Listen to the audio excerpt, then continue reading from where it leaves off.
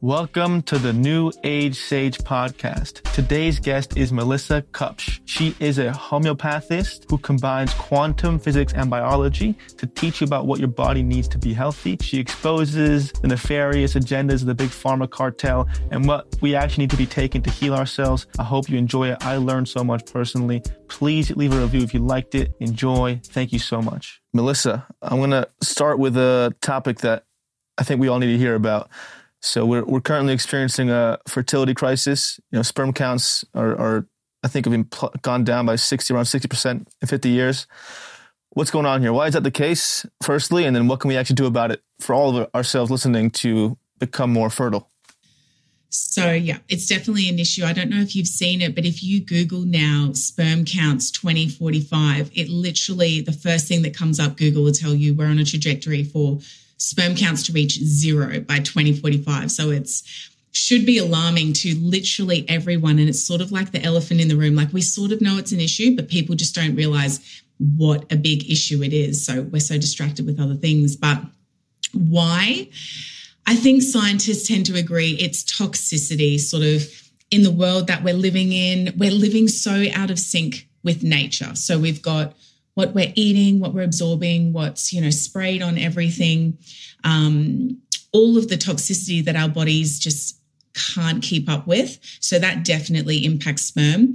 Then it's the hormonal things, people talk about, like so many women on the oral contraceptive pill that's flushed into the toilets, things are recycled. People are drinking water that is really altering our hormone levels. So it's men and women, absolutely. It's almost an even split these days. Like, historically, women tend to think that they're the problem, but now we're seeing it's like really par on par. We're equally struggling, and just chronic health conditions. And what I would say is it's as if this generation, our generation that's trying to have children right now, we are seeing it more than ever before. And it's because a lot of the time it's what was done in the generations before. There was a lot of pharmaceutical use, a lot of suppression.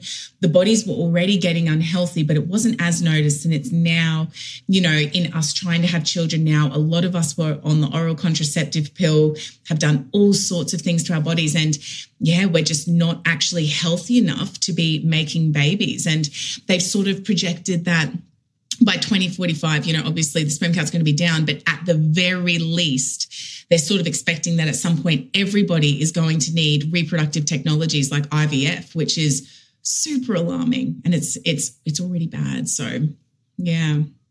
So what are some of the key contributors you'd say? Is it plastic? Is it the water? Like, what are if you could pinpoint like 3 or 4 things that we use in our everyday lives that contribute to this lack of fertility, what are the main culprits? Definitely the plastics, the endocrine disruptors. They are like a well-known one. Those BPA type things. I would say heavy metals are disastrous. Aluminium, mercury, all of these things that are finding their way into our bloodstream. It's, even insofar as the things like glyphosate and the pesticides and all of the things that are so damaging to our guts. I mean, from our gut, our immune system, and the hormonal function, all of that really stems. And so even things as like seemingly insignificant as the pesticides are so very toxic. And then I would say another big contributing factor, our light diet. How much red light are we, getting through our eyes versus the blue light? So the increase in screens has had a big impact on our hormones and therefore our fertility. So in regards to like how much does light impact our fertility, 2 of the biggest groups of people that I see in clinic is flight attendants for infertility and nurses. Now, the reason is that both of them often work out of sync with their circadian rhythm. They'll work at night under these fluoro lights. The body is so confused about what hormones it's meant to be producing. And that historically is, that's how our body knows, like, what should I be producing when? We wake up in the morning, we would see the sunlight. And, you see a lot of people these days talking about the importance of red light, seeing the sunlight in the morning, but it really is, in my opinion, your light diet, how much red light you're getting in, is even more important than the actual food that you are eating. And that's a big call. Everybody goes towards the food, but the light is extremely important when we're talking about hormones. You can just destroy your hormonal cascades. If you're on your phone first thing in the morning, that bright blue light in your eyes, at night when the sun goes down, you're on that. Your body doesn't know where it is in space-time and what hormones it should be producing when. It doesn't know how to rejuvenate overnight if you've not set up that hormonal cascade. So that's another big factor in ways that we're just living so out of sync, and just stress levels these days are so high. People are so stressed. And it's just not, your body's not going to prioritize reproduction. When you're so stressed, the body goes, no, this is not a good time to have a baby. Don't do that. So lay it out for me. What is a correct healthy light diet? Like, run me through a routine for the average person that you'd recommend to have a healthy light diet. And then also, what is an unhealthy routine for someone to have an unhealthy light diet?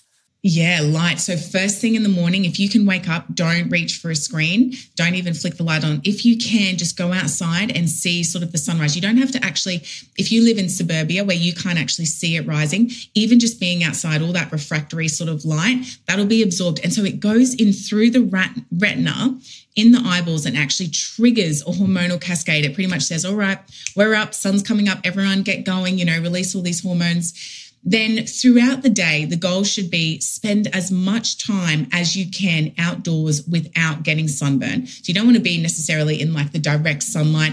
If you can even crack windows and work by the windows and let that light in, that is really ideal. Now, if you are on screens a lot, let's say like us, we work here, using blue blockers can be really beneficial.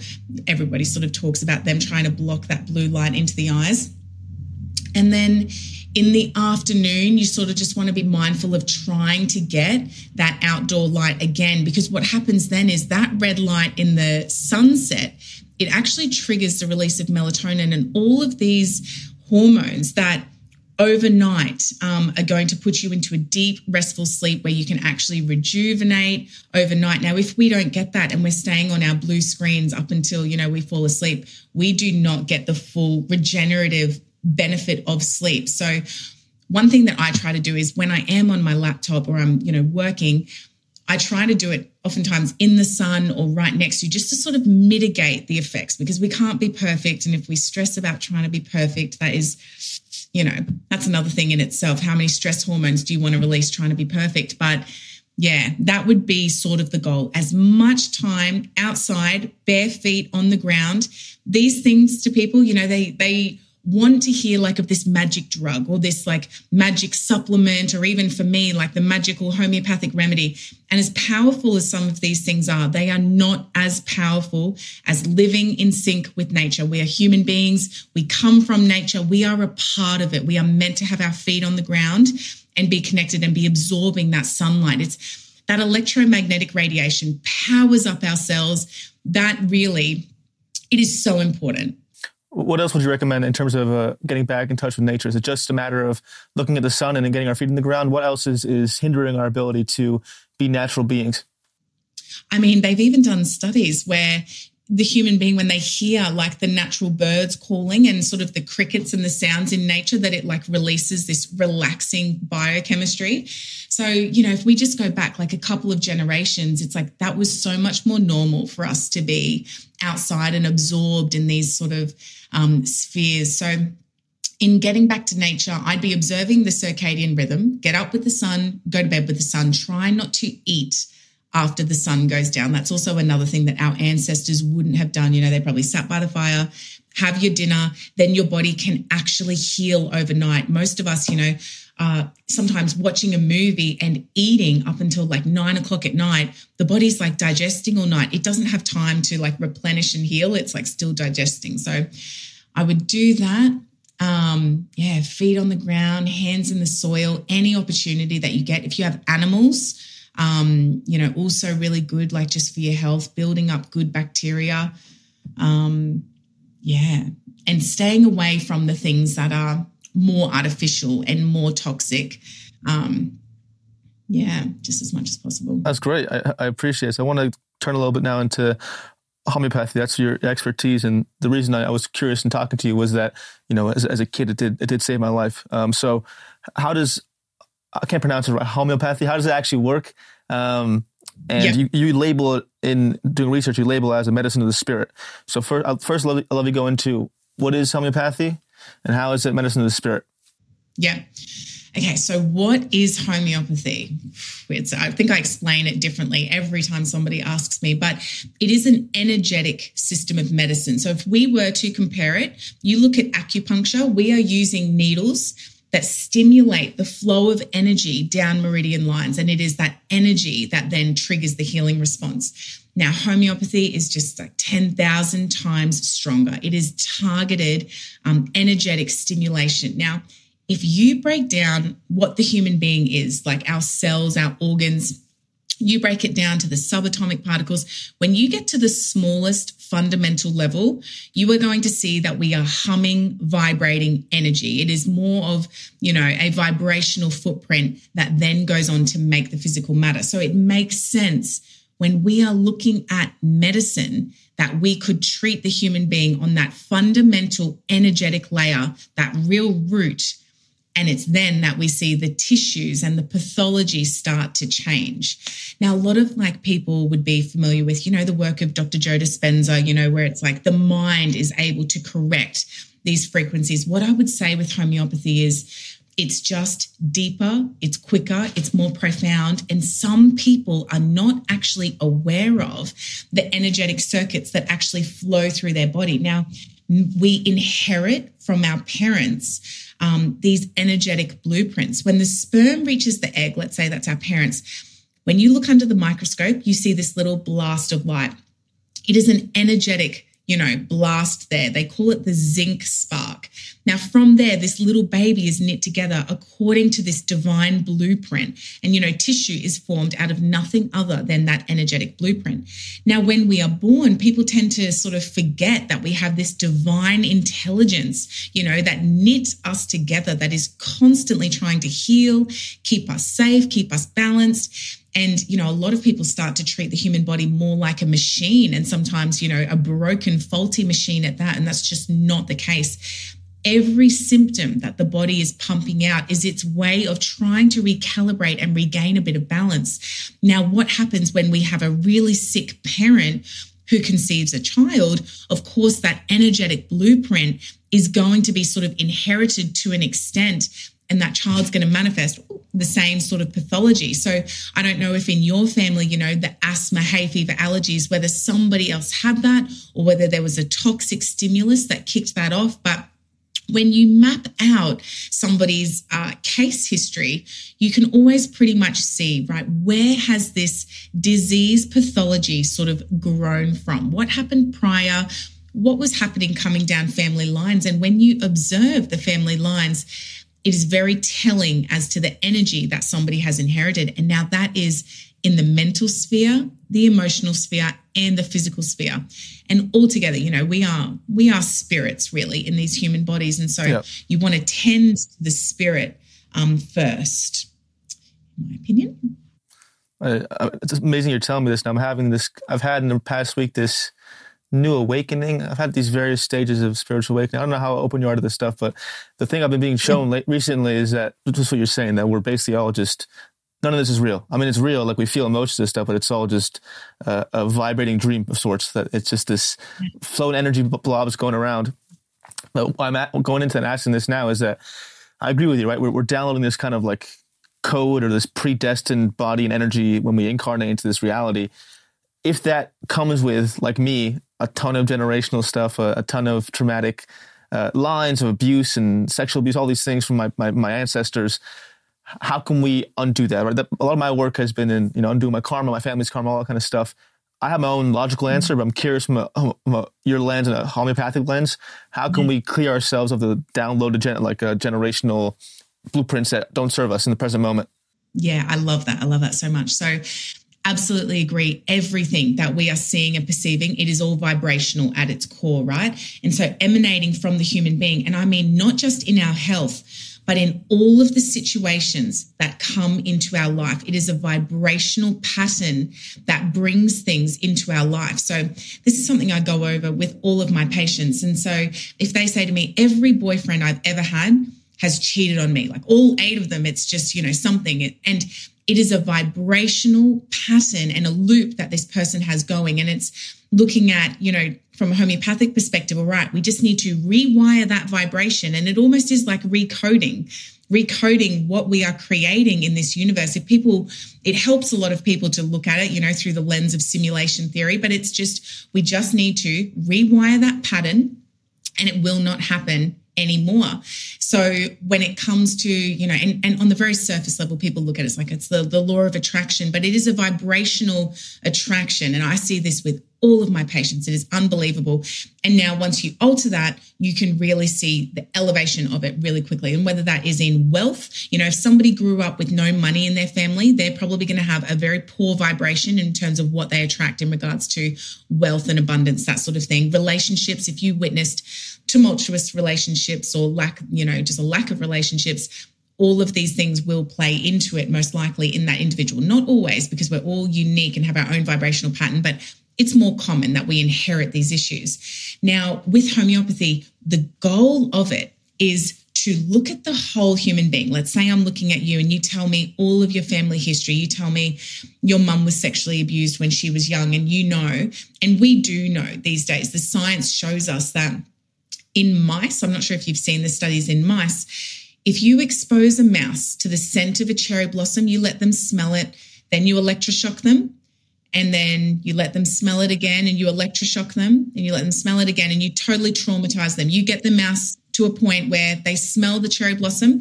and they're immediately erratic. They know what's coming. They're totally traumatized. They've done the studies then that the offspring of those mice who were never, ever electroshocked, when they smell the scent of cherry blossom, they go into a frenzy. They already know it's in their, energetics that they have inherited that intelligence. The same goes, of course, for human beings and up to multiple generations, unfortunately. So for good and for bad, we inherit a lot of good things down our family lines as well. But what I would be looking to do then is find a vibration from nature. So all homeopathic remedies are made from either a plant, an animal, or a mineral substance. So everything in nature vibrates. Every plant has its own signature vibration.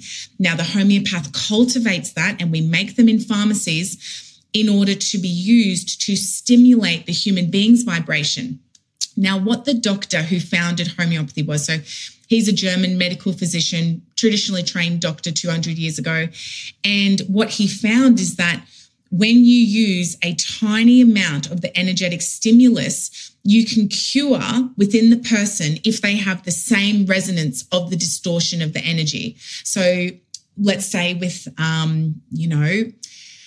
a good example, so it's like cures like is the principle that Samuel Hahnemann found. So in making a homeopathic remedy, we'll go with arsenicum album. This is a remedy that, is used for gastro symptoms, vomiting and diarrhea.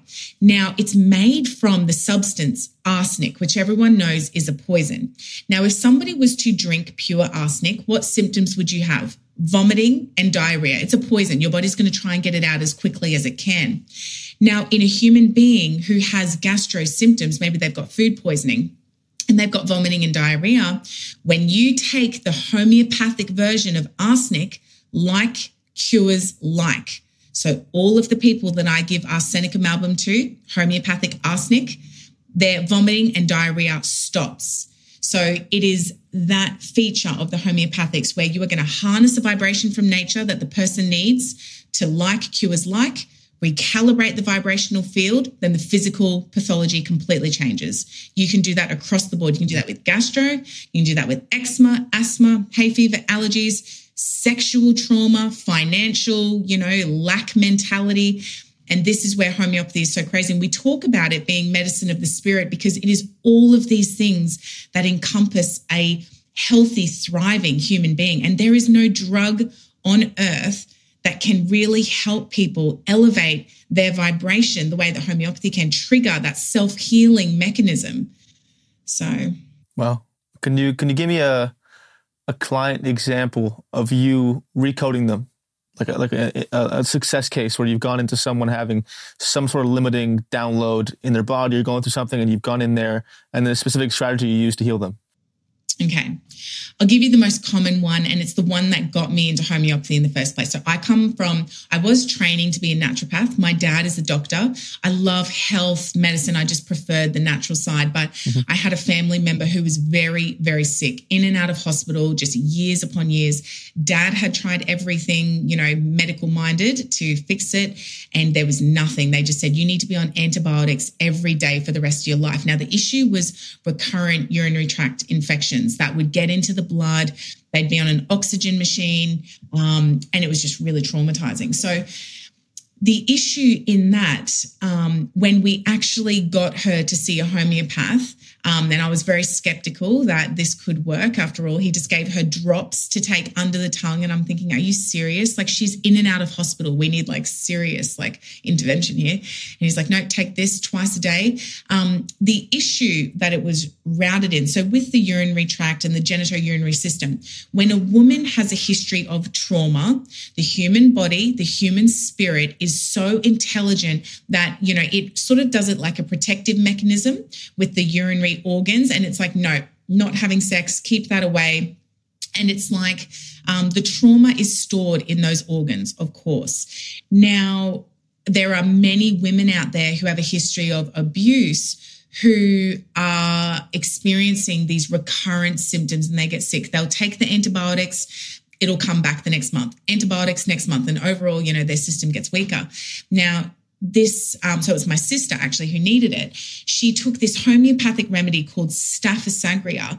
Now, when she started taking that, she started to have all of these shifts and changes almost immediately. By this point, she was completely bladder incontinent, couldn't even have a full-time job. We're in our early 20s. We're only a year apart, so we're almost twins. And I'm like, oh my gosh, she is just her body is just failing. And she started taking these frequency drops, which really what it did was, more than anything, it let go of all of the resentment and the anger and the toxicity from within her body that she was holding in that region.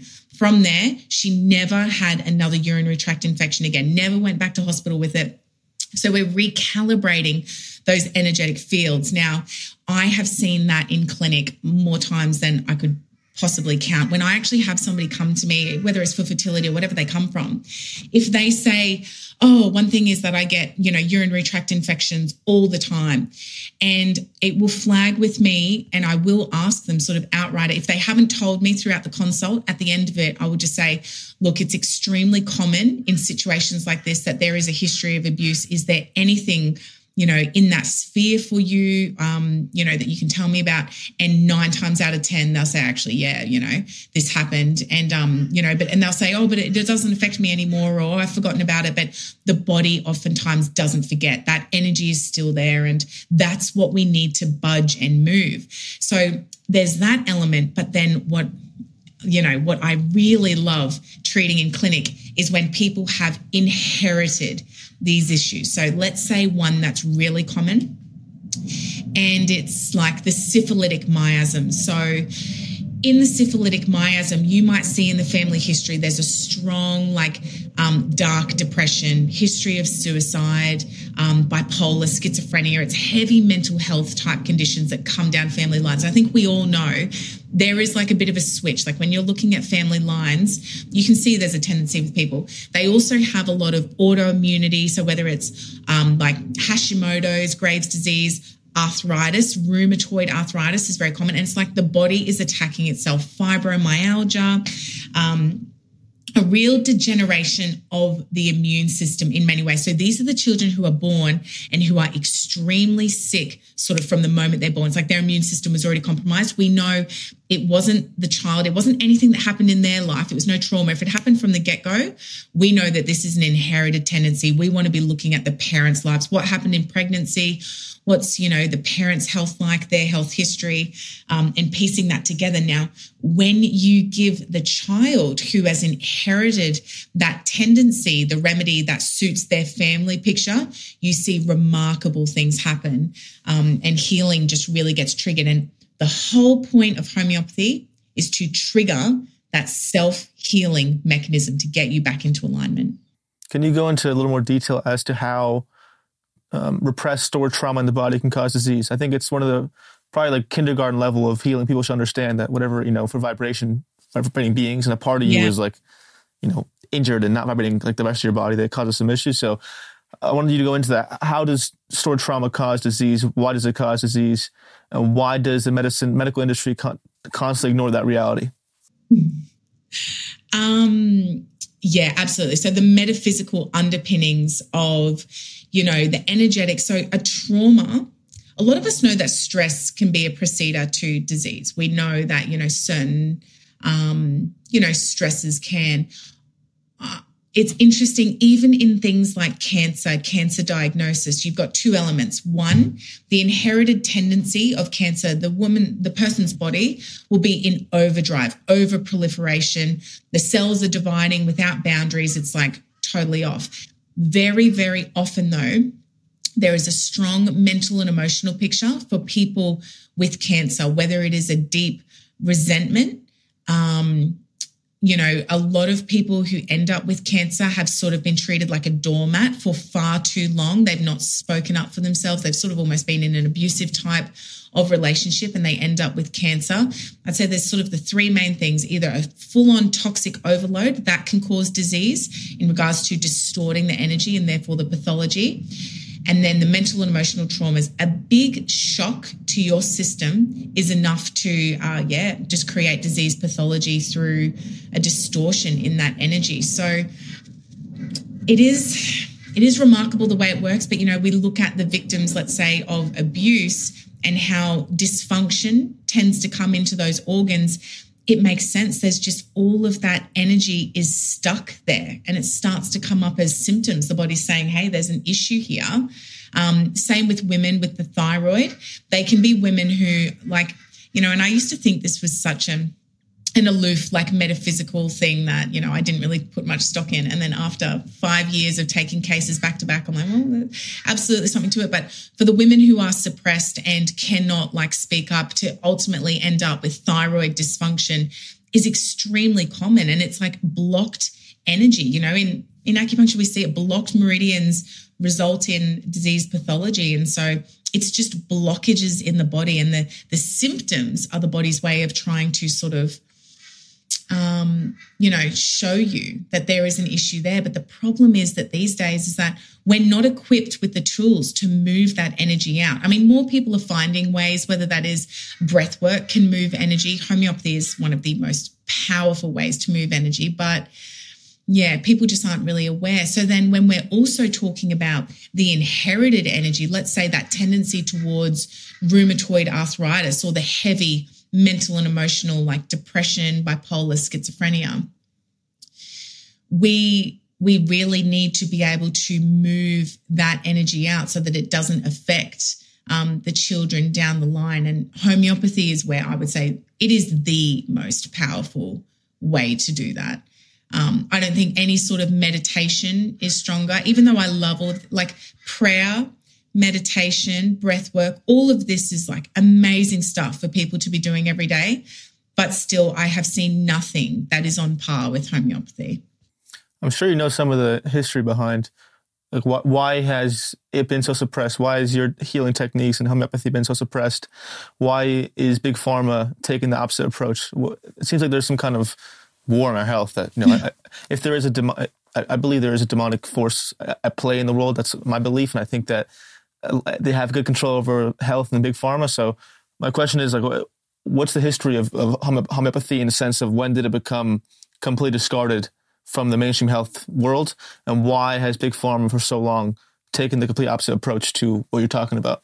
Yeah. So when we go back only, 200 years ago, in the US alone, you guys had over 100 homeopathic hospitals. So these were hospitals, wow, massive, wards upon wards, where you used only homeopathic medicine to heal. That was for scarlet fever, Spanish flu, cholera, all of these really quite deadly pandemics. And if you compare the statistics of success from those homeopathic hospitals to the mainstream allopathic established medicine back then, it is very unambiguous as to who was more successful, where the mortality rates were lower, and that was in the homeopathic hospitals. Now, J.D. Rockefeller, most people would consider to be the father of modern medicine. He sort of realized petrochemical drugs could be used as medicine. So here is a man who very often praised homeopathy. He and his family had 3 private homeopaths just for the Rockefeller family alone. And yet when push came to shove, he ended up sort of donating money to universities and saying, if you only teach this curriculum and you get rid of all of the homeopathic studies, if you refuse to let, people study it here anymore, we'll give you these millions of dollars. And it just becomes a big financial game. Because back then we have to remember too, the homeopaths weren't, people like me who just trained in homeopathy. They were all doctors first, almost every single one of them unanimously. They were trained physicians who saw the power of homeopathy. They found it superior. They completely switched sides, even at a loss of, money and, esteem considered. But they were very well known. And it was very interesting that during the epidemics of the day back then, they had lines of people circulating around their house wanting to get homeopathic medicines to protect them from things like scarlet fever, Spanish flu, whatever it were in that day. So homeopathy used to be much, it was very established. You guys have your statues at Washington, D.C., those like the memorials, those sort of things. There's only one doctor who has a statue there, only one physician ever, and that is the father of homeopathy, and that's Samuel Hahnemann. So he was like loved by the presidents. The presidents used homeopathy, a lot of like the monarchy. The Queen of England, Queen Elizabeth II, she says, every time she would never travel without her homeopathic first aid kit. They have their own private homeopaths. So you sort of have to ask yourself, why do the richest people in the world have homeopaths and yet worldwide it's just completely squashed? And it's not just that they don't promote it. It's they actively seek. So the Australian government's sort of like in like lawsuits at the moment because the corruption is so bad in regards to hiding data, cherry picking, and just really blatant corruption. So it's definitely like a war on health, I guess, a war on truth, because what happens if everybody is like spiritually strong? What happens if everybody is healthy? Well, we talk about like a loss of we're talking billions, if not trillions of dollars lost, which is unfortunate. But what's really interesting, and I'm sure and feel this, is that the public, sort of like the collective consciousness, it is raising so quickly that nobody could sort of like keep a thumb on it. Like you can't keep a lid on it anymore. My success in the last 2 years is so far beyond what I would ever have dreamed of. And it's because people realize now we are spiritual. We can't treat our bodies like machines. We're not broken machines. And if we continue down the trajectory that pharma has had people on, that's where we get to 2045 and men have 0 sperm. That's the end of the human race. I don't know, why people don't take that more seriously. It's very serious. So yeah. Yeah. Thank you for that. I mean, it's the reason why I do what I do. I mean, I've told this story over and over again to my listeners, so apologies, listeners, but just to inform you of what my story is, that I was a case of, I'm diagnosed whatever bipolar means, all the mental diagnoses, and I was put on somewhere between 8 and 12 psychiatric medications at once. And for 2 years, I was a numb robot who was incredibly suicidal and basically a legal drug addict. And I fully got to a place where I was fully possessed in many ways. And from there, I went straight to natural healing and medicine, and everything just shifted and shot out to the better. So it's that's what motivates me to do what I do, is that, and why I'm so curious and talking to you and so passionate about what you're saying, is that the common shamans or healers that are used in today's day and age, which is a doctrine in a Western world, they're killers. I mean, that it may sound judgmental, but it's like they're taking the average person and absolutely butchering their soul in many ways. How does that work? Why does that happen? Why, when someone goes in for depression or a mental disorder and they give them, Lexapro, SSRI, or Adderall, or things that increase GABA or dopamine or serotonin, why is that not the way to heal? Why did I experience what I experienced so drastically?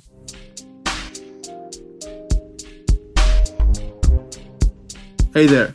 I'm going to give you a break to digest all of this amazing information. And in this break, if you like what you're listening to, please rate and review the podcast. Thank you. Ultimately, it's not acknowledging the divine intelligence within you, knowing that whatever the symptoms, and they're just symptoms of bipolar. I hate like these labels that they slap on people. Yeah, people who are not like you, who actually walk around with that label for the rest of their life, and it actually negatively impacts them. But they do not acknowledge like the divine, like spirit within a human body. It's just a symptom, and symptoms can be removed. The human being can be recalibrated, and they can be vibrant and healthy. So in regards to the way to heal, Hippocrates, most people have heard of Hippocrates, and he's sort of considered the father of medicine. Now, if you go into modern medicine, you have to take the Hippocratic Oath, and part of that is to do no harm, ironically. But Hippocrates was very, very wise and intelligent. So he's around 400 BC, and he is saying there are two laws of cure, the law of opposites and the law of similars. Now, the law of opposites, it will save you in an emergency situation. So what is the law of opposites? It is, okay, you roll your ankle, the body starts to swell. We're going to take this non-steroidal anti-inflammatory. We're going to get that inflammation down. If you have a heart attack, you want to like take those meds and really quickly dilate those blood vessels so that, the person doesn't go into full cardiac arrest and die.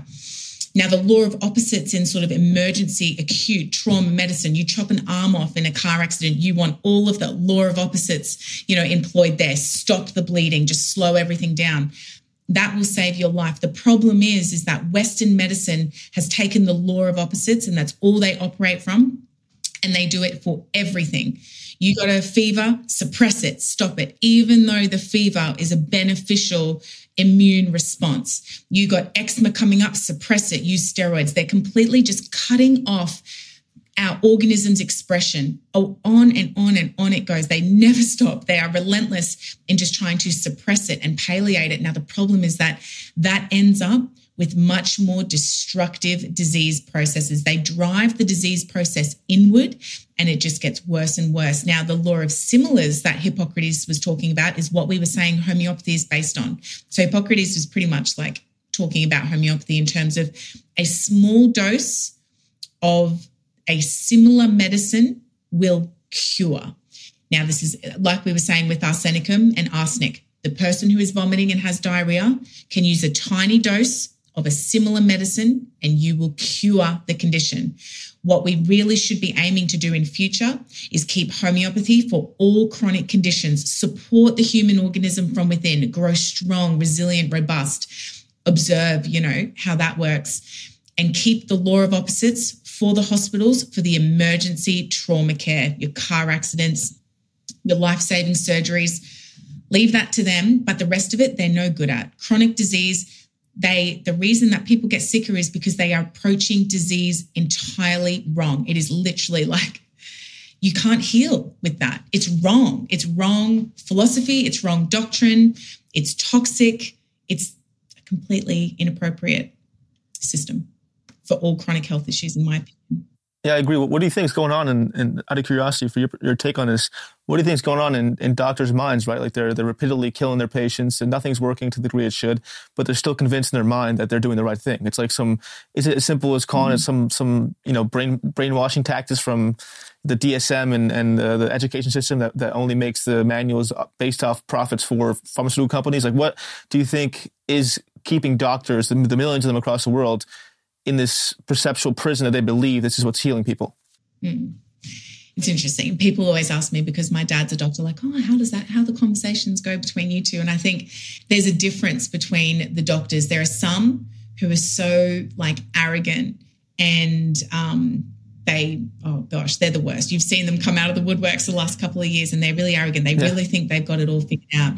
But there are some who are really just ignorant, and they sort of think because they don't have knowledge, because they were never trained in the tools, say, for example, that I'm aware of, when it comes to, let's say, something like fertility, they honestly think that, they actually think IVF is your only option. And when that fails, they're like, I'm so sorry, your body isn't responding. We just have to do this again. They don't actually realize, a lot of them. So there's a whole range of on that spectrum with doctors. Some just don't know. Some are too lazy to pull their head out of the sand and actually figure it out. I think a lot of them should have a gut feeling that, hey, something's really wrong here, but it's as if we're already so stuck in this broken system, right?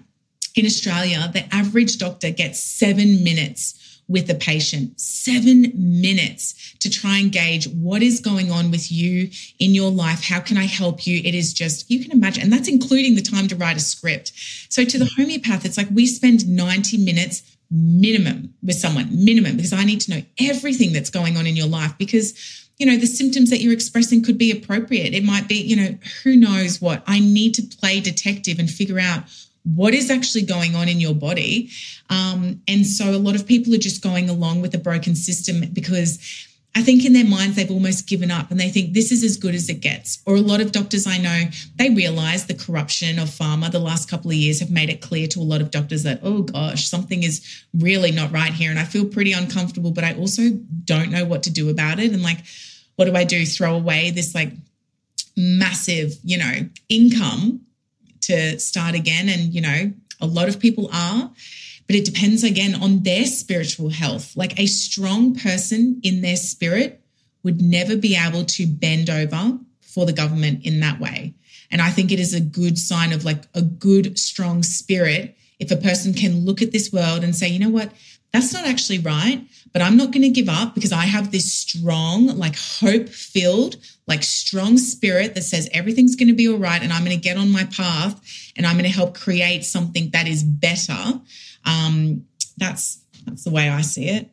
No, I agree. That was me during COVID. I was like, there's no way I'm getting this shot wearing a mask. I'm not doing it. I think there's some level of spiritual strength.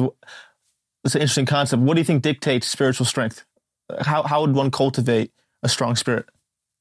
What does that mean exactly, a strong spirit? Yeah, I mean, it's a multifaceted answer, but I can say that people who are really suppressed with a lot of toxic things, I don't know if you know Rudolf Steiner, but anyway, yeah, where they talk about, all of the toxicity that's put in the body and the ways in which it will sort of separate the spirit, the soul of a man.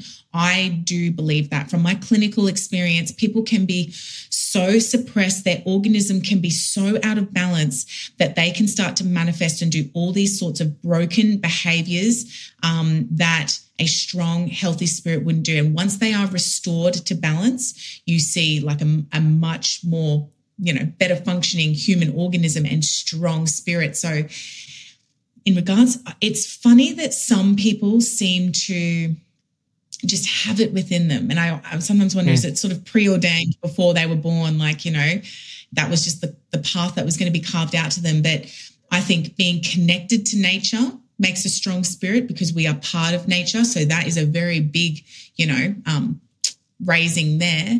Then homeopathy, I see people, it's once those traumas are lifted off and cleared, it's these layers that do not serve us. Once they are gone, the spirit rises again.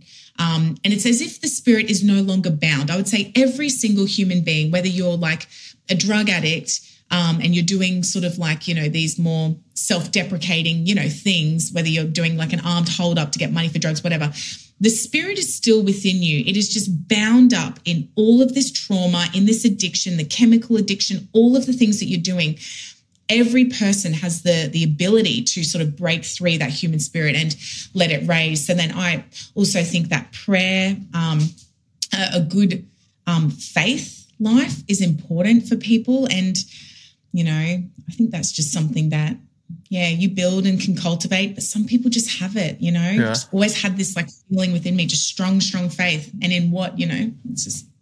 I agree. So in that, I think it can't, in my experience, it's split. I think a lot of people who are like you and I don't mean that egoistically, but they came with it, right? And what my experience was that I experienced the complete opposite in addiction, drugs, the worst things you could imagine, that was so heavy that I had to bring it out of me. It was I hit rock bottom so hard that I had to cultivate it inside of me. Why I'm saying that is that a lot of people who are finding their spirit, they have to clear all the obstructions, right? They clear all the trauma, the health stuff affecting that. So what's the line in allowing sickness to occur and experience it, right? Allowing the body to do what it does and finding healing. What's that line? When do we know, okay, I've been experiencing the stomach thing. I'm experiencing this heaviness. I need to heal it with homeopathy. And when's the line to be like, you know what? I should probably just sit with this for a week or two to allow my body to run it through. What's the line there? It really depends on the individual. And I mean, when we even look even bigger, even outside of like just the health things, it's like when you look back at your life, I'm pretty sure you would say you would not change like hitting rock bottom, right? Because you would never have gotten to where you are now had you not experienced it. And sometimes the same goes for health.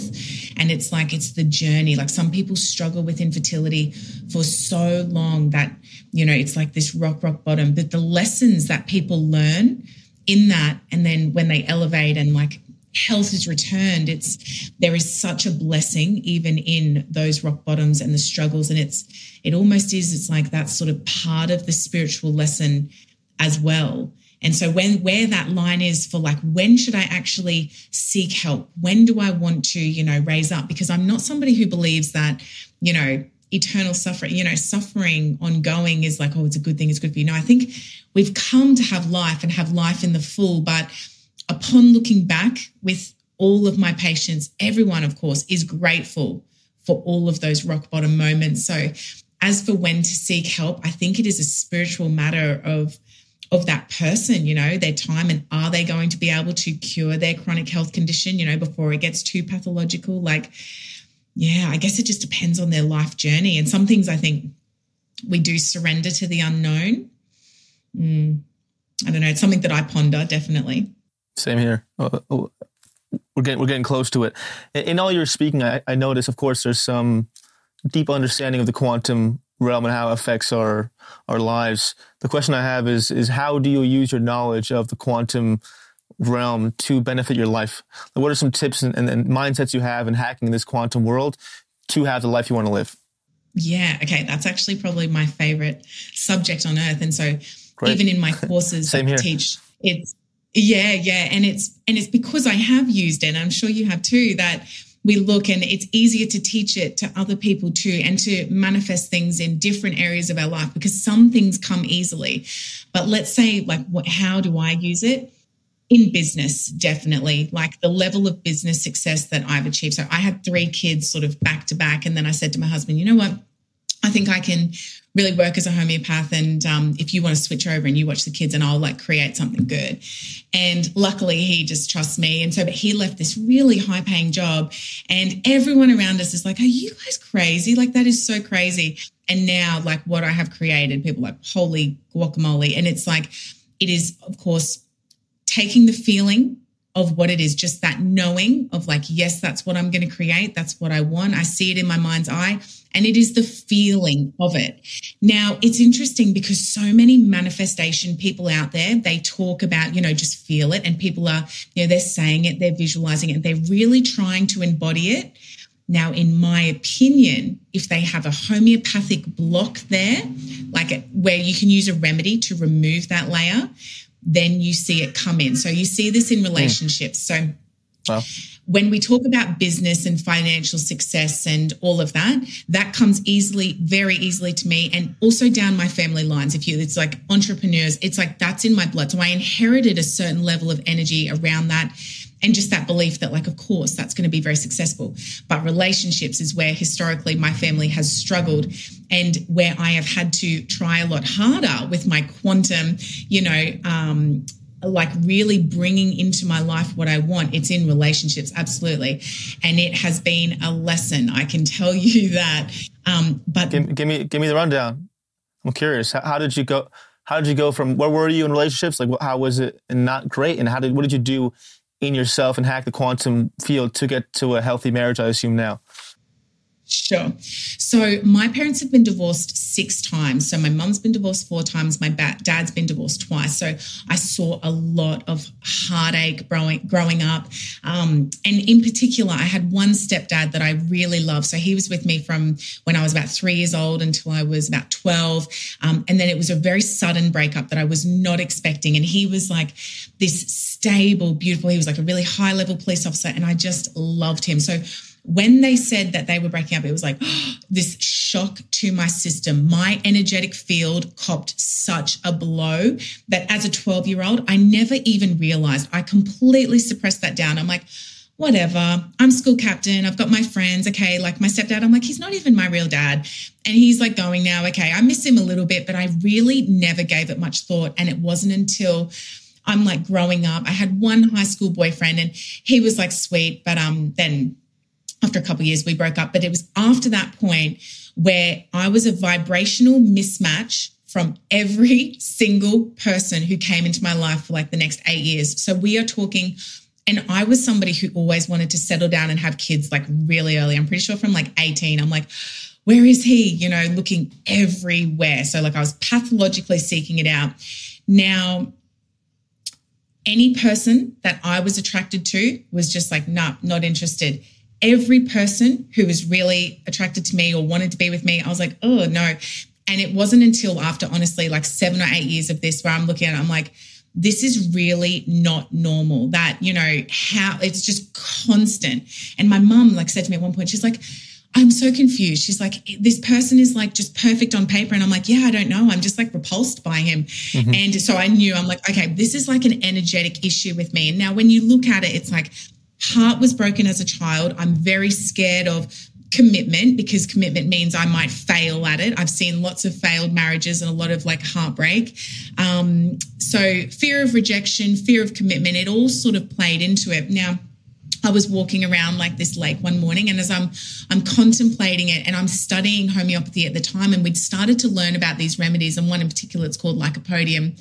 And it's like, you know, fear of commitment, you know, internal, like, you know, yeah, just fear of rejection. And I was like, oh gosh, that's like totally me. And so I took that when I was at uni. We were in student clinic, and I just took a dose of it, and I'm walking around the lake, and I literally felt it's like I could just observe in my own pattern of behavior, right, Melissa, you are holding yourself back from what you are saying that you so desperately want because, like, yep, you're scared it's going to fail. You're scared you're going to be rejected.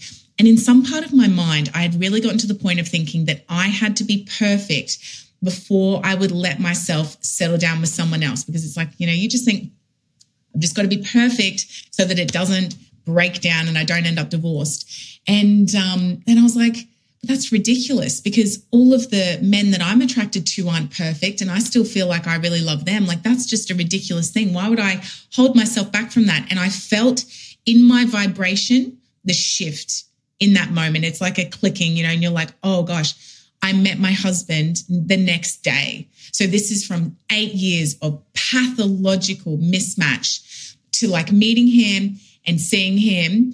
We started talking the next day. We met a couple of days later, and just seeing him and just being like, yeah, that's it. That's the one. So when we talk about vibration and how quickly, you know, God or however people want to see it, the source, our creator, can bring into our life, it's just code.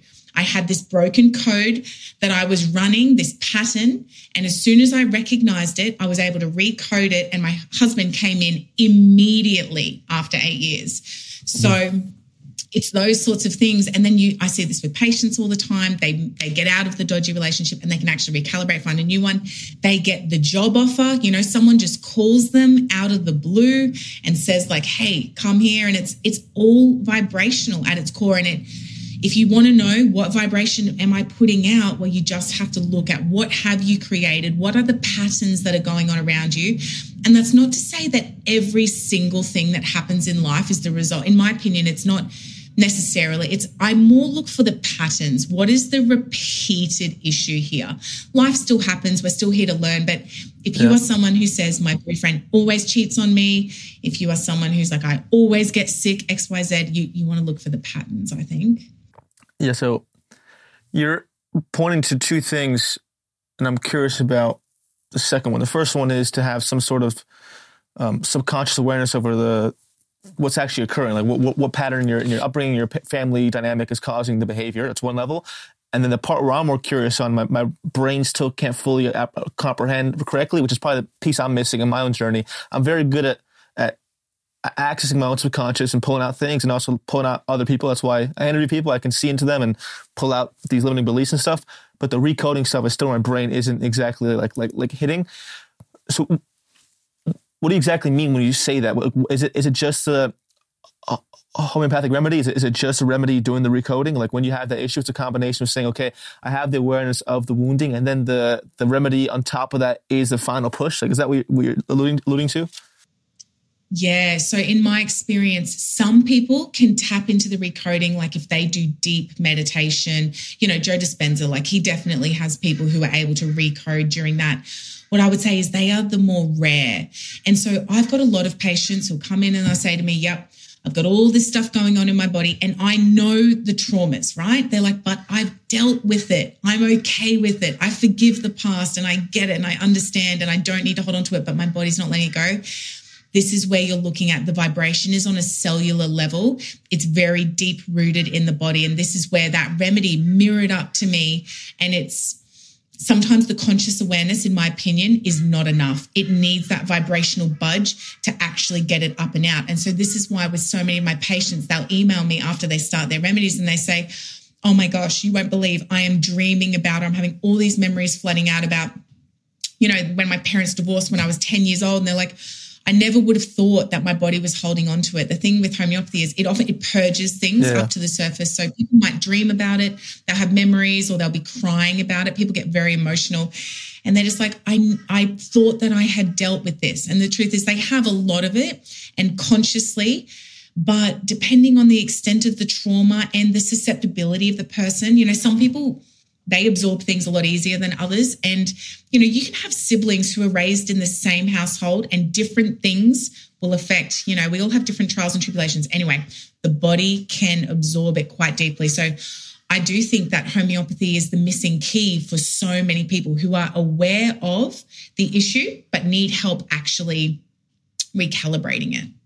How does the diagnostic work? That's another piece of my curiosity is that, do you have specific tinctures for abandonment? Like, is it actually emotional tinctures or is it just physical? So can you unpack that? Like, how would you concoct an elixir for someone who has an abandonment wound? Like, it seems like I believe it. It's just so like mind perplexing that I'm fascinated. For sure.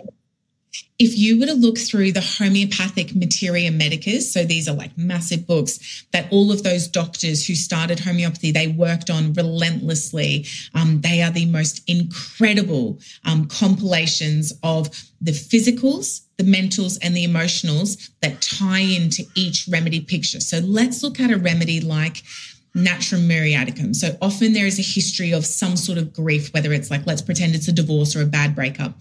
The person just suppresses that grief, they get on with it, but they sort of harden their heart a little bit. And it is hard to be vulnerable and let other people in. So oftentimes, they won't be quick to get into a relationship because they're a bit more withdrawn, even though it's funny because the Natmer often pines over wanting that romantic, like whimsical relationship. So on the mental and emotional side, there's a history of suppressed grief, but the physical things that you will see in the Natmer, examples, they often have issues with fluid imbalance. They can be prone to cold sores. They often have like a split in their lip. Natmers, they crave salt. They will be the people who say, I feel so much better when I am by the beach.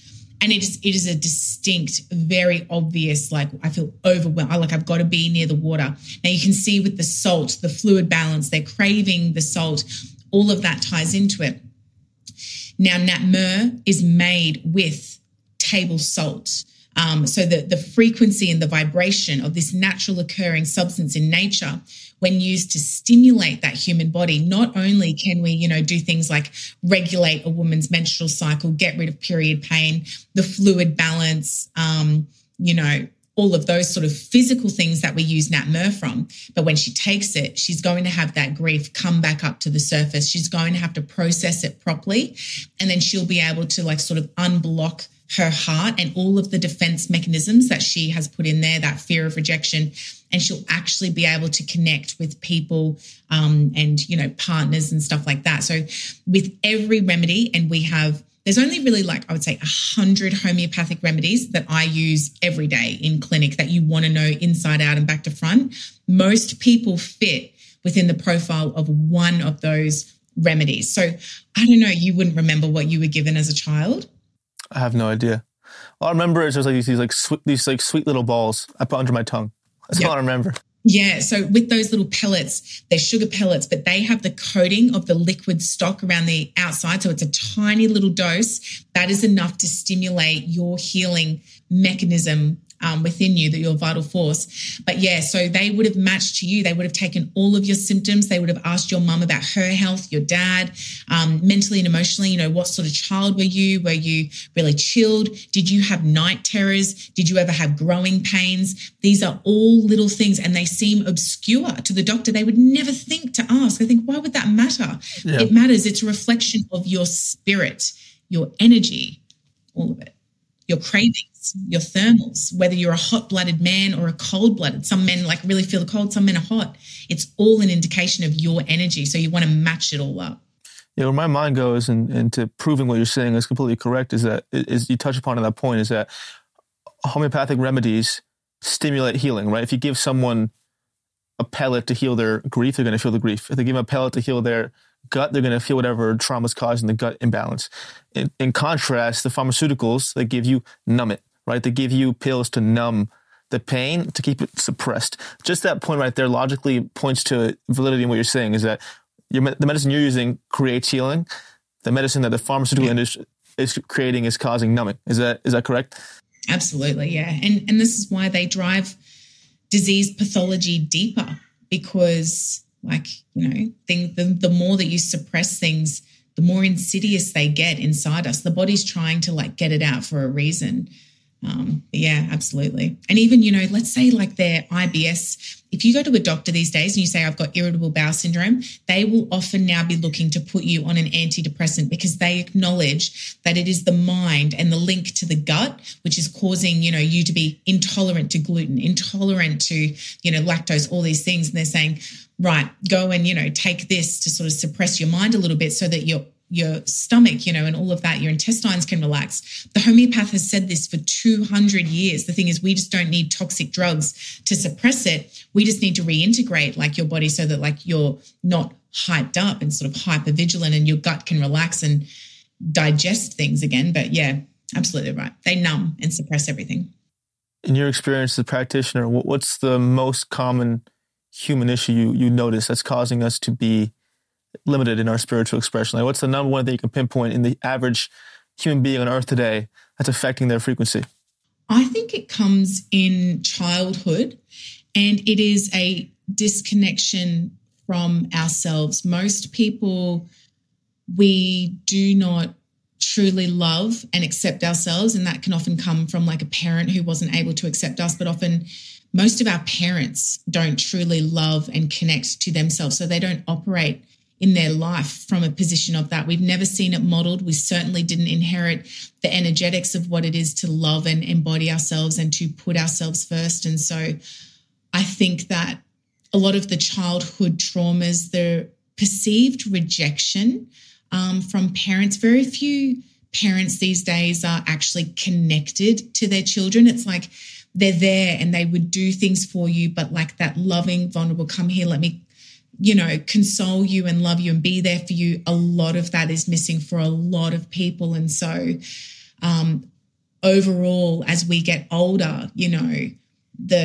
think the addictions, the emotional eating, the drinking, it is all, we're disconnected from our own selves and we're disconnected from each other, I think is probably one of the most pressing issues. And there's a remedy for that. Exactly. There's a remedy for that exact experience. It would look different for different people in terms of, and the way that what remedy is it for them? Because there are a couple of remedies where it's rejection, disconnection, and these sorts of feelings. But your physical symptoms will tell me, okay, what is your energy distortion doing? Do you have asthma? Okay, well, that knocks out some of these remedies here. Do you have eczema? And you're going to be trying to map the totality of the person. So, but absolutely, there are remedies to work on that. And ultimately, I think the highest order of healing is when people connect back into themselves. And it is an internal piece that just transcends everything else. And so, yes, of course, disease pathology fades away. Your gut starts to act properly. Your immune system is strengthened because you're finally at peace. I don't know that many people in this day and age are truly at peace in their own soul. And we look at, let's say, things like a drug addiction or being an alcoholic, and people go, oh, well, they've got issues, right? But we hide it. And a lot of people hide this disconnect and this restless, uneasy feeling with overworking, with going to the gym every day. If somebody says to me, like, if I don't go to the gym, oh gosh, like I am really not myself. That's me. You call me out right now. That's me. Yeah. You want to ask, is the driving factor a love of being at the gym and how it feels, or what is it about not going? Do we feel like not good enough if we don't go? Do we feel fearful that our health is going to deteriorate? And you got to look at the underlying like driving force. What are the reason? But and you can't paint everyone with a broad stroke because it's different. Our motivations are different, but there are a lot of people who are living in a way that is like very unharmonious, but because the things that they're addicted to, whether it's like biohacking and people who are ice bathing, some of those people are the most unhealthy people that I see. You call me out right now. That's me. That's no. But yeah. See, does it? I need to be called out. I mean, I'm that person. I'm, ice bathing every morning, I'm in the gym every day. I'm eating like crazy clean. I'm doing everything, but there's still some sort of block. I'm very aware of it. I'm still like running away from something internal that I need to process, but nothing I can do can clear it. So this is why it's so timely that I'm talking to you and having this conversation, because I've been praying and asking for, like, I feel like the next level of what I'm doing, my dreams is like here, but something isn't letting me get there. And it's something health-wise, I've been asking, show me the way, show me what's stopping me. And then through this conversation, my whole mind and body is like binging on 10 levels. So I really appreciate it. Thank you so much for, just personally for me, just sharing what you're saying. This is going to change my life. And anyone else listening, I think it's a blind spot in society we need to pay attention to. So just thank you so much for speaking to all this and your dedication to it. And where can people find you if they want to learn more about your work? So on Instagram is probably where I do my most, like, explaining my videos, where people learn the most. So that's at That Homeopath. We do courses for people who want to learn and practice this for themselves. But yeah, and so our website is rmdycollective.com. And if people need a homeopath, which most people do, because like what I've just run you through, it's like you want the best detective on your case to really work out the pattern of your disease. So seeing a homeopath, and there's heaps of homeopaths in the US. I've got a couple listed on my website who are brilliant, but yeah, that's pretty much it. Cool. Great. Thank you so much again. I appreciate it. Thank you. Thank you so much for having me on. I hope you enjoyed this conversation. Please make sure to subscribe to the podcast, as well as rate and review. Thank you for listening.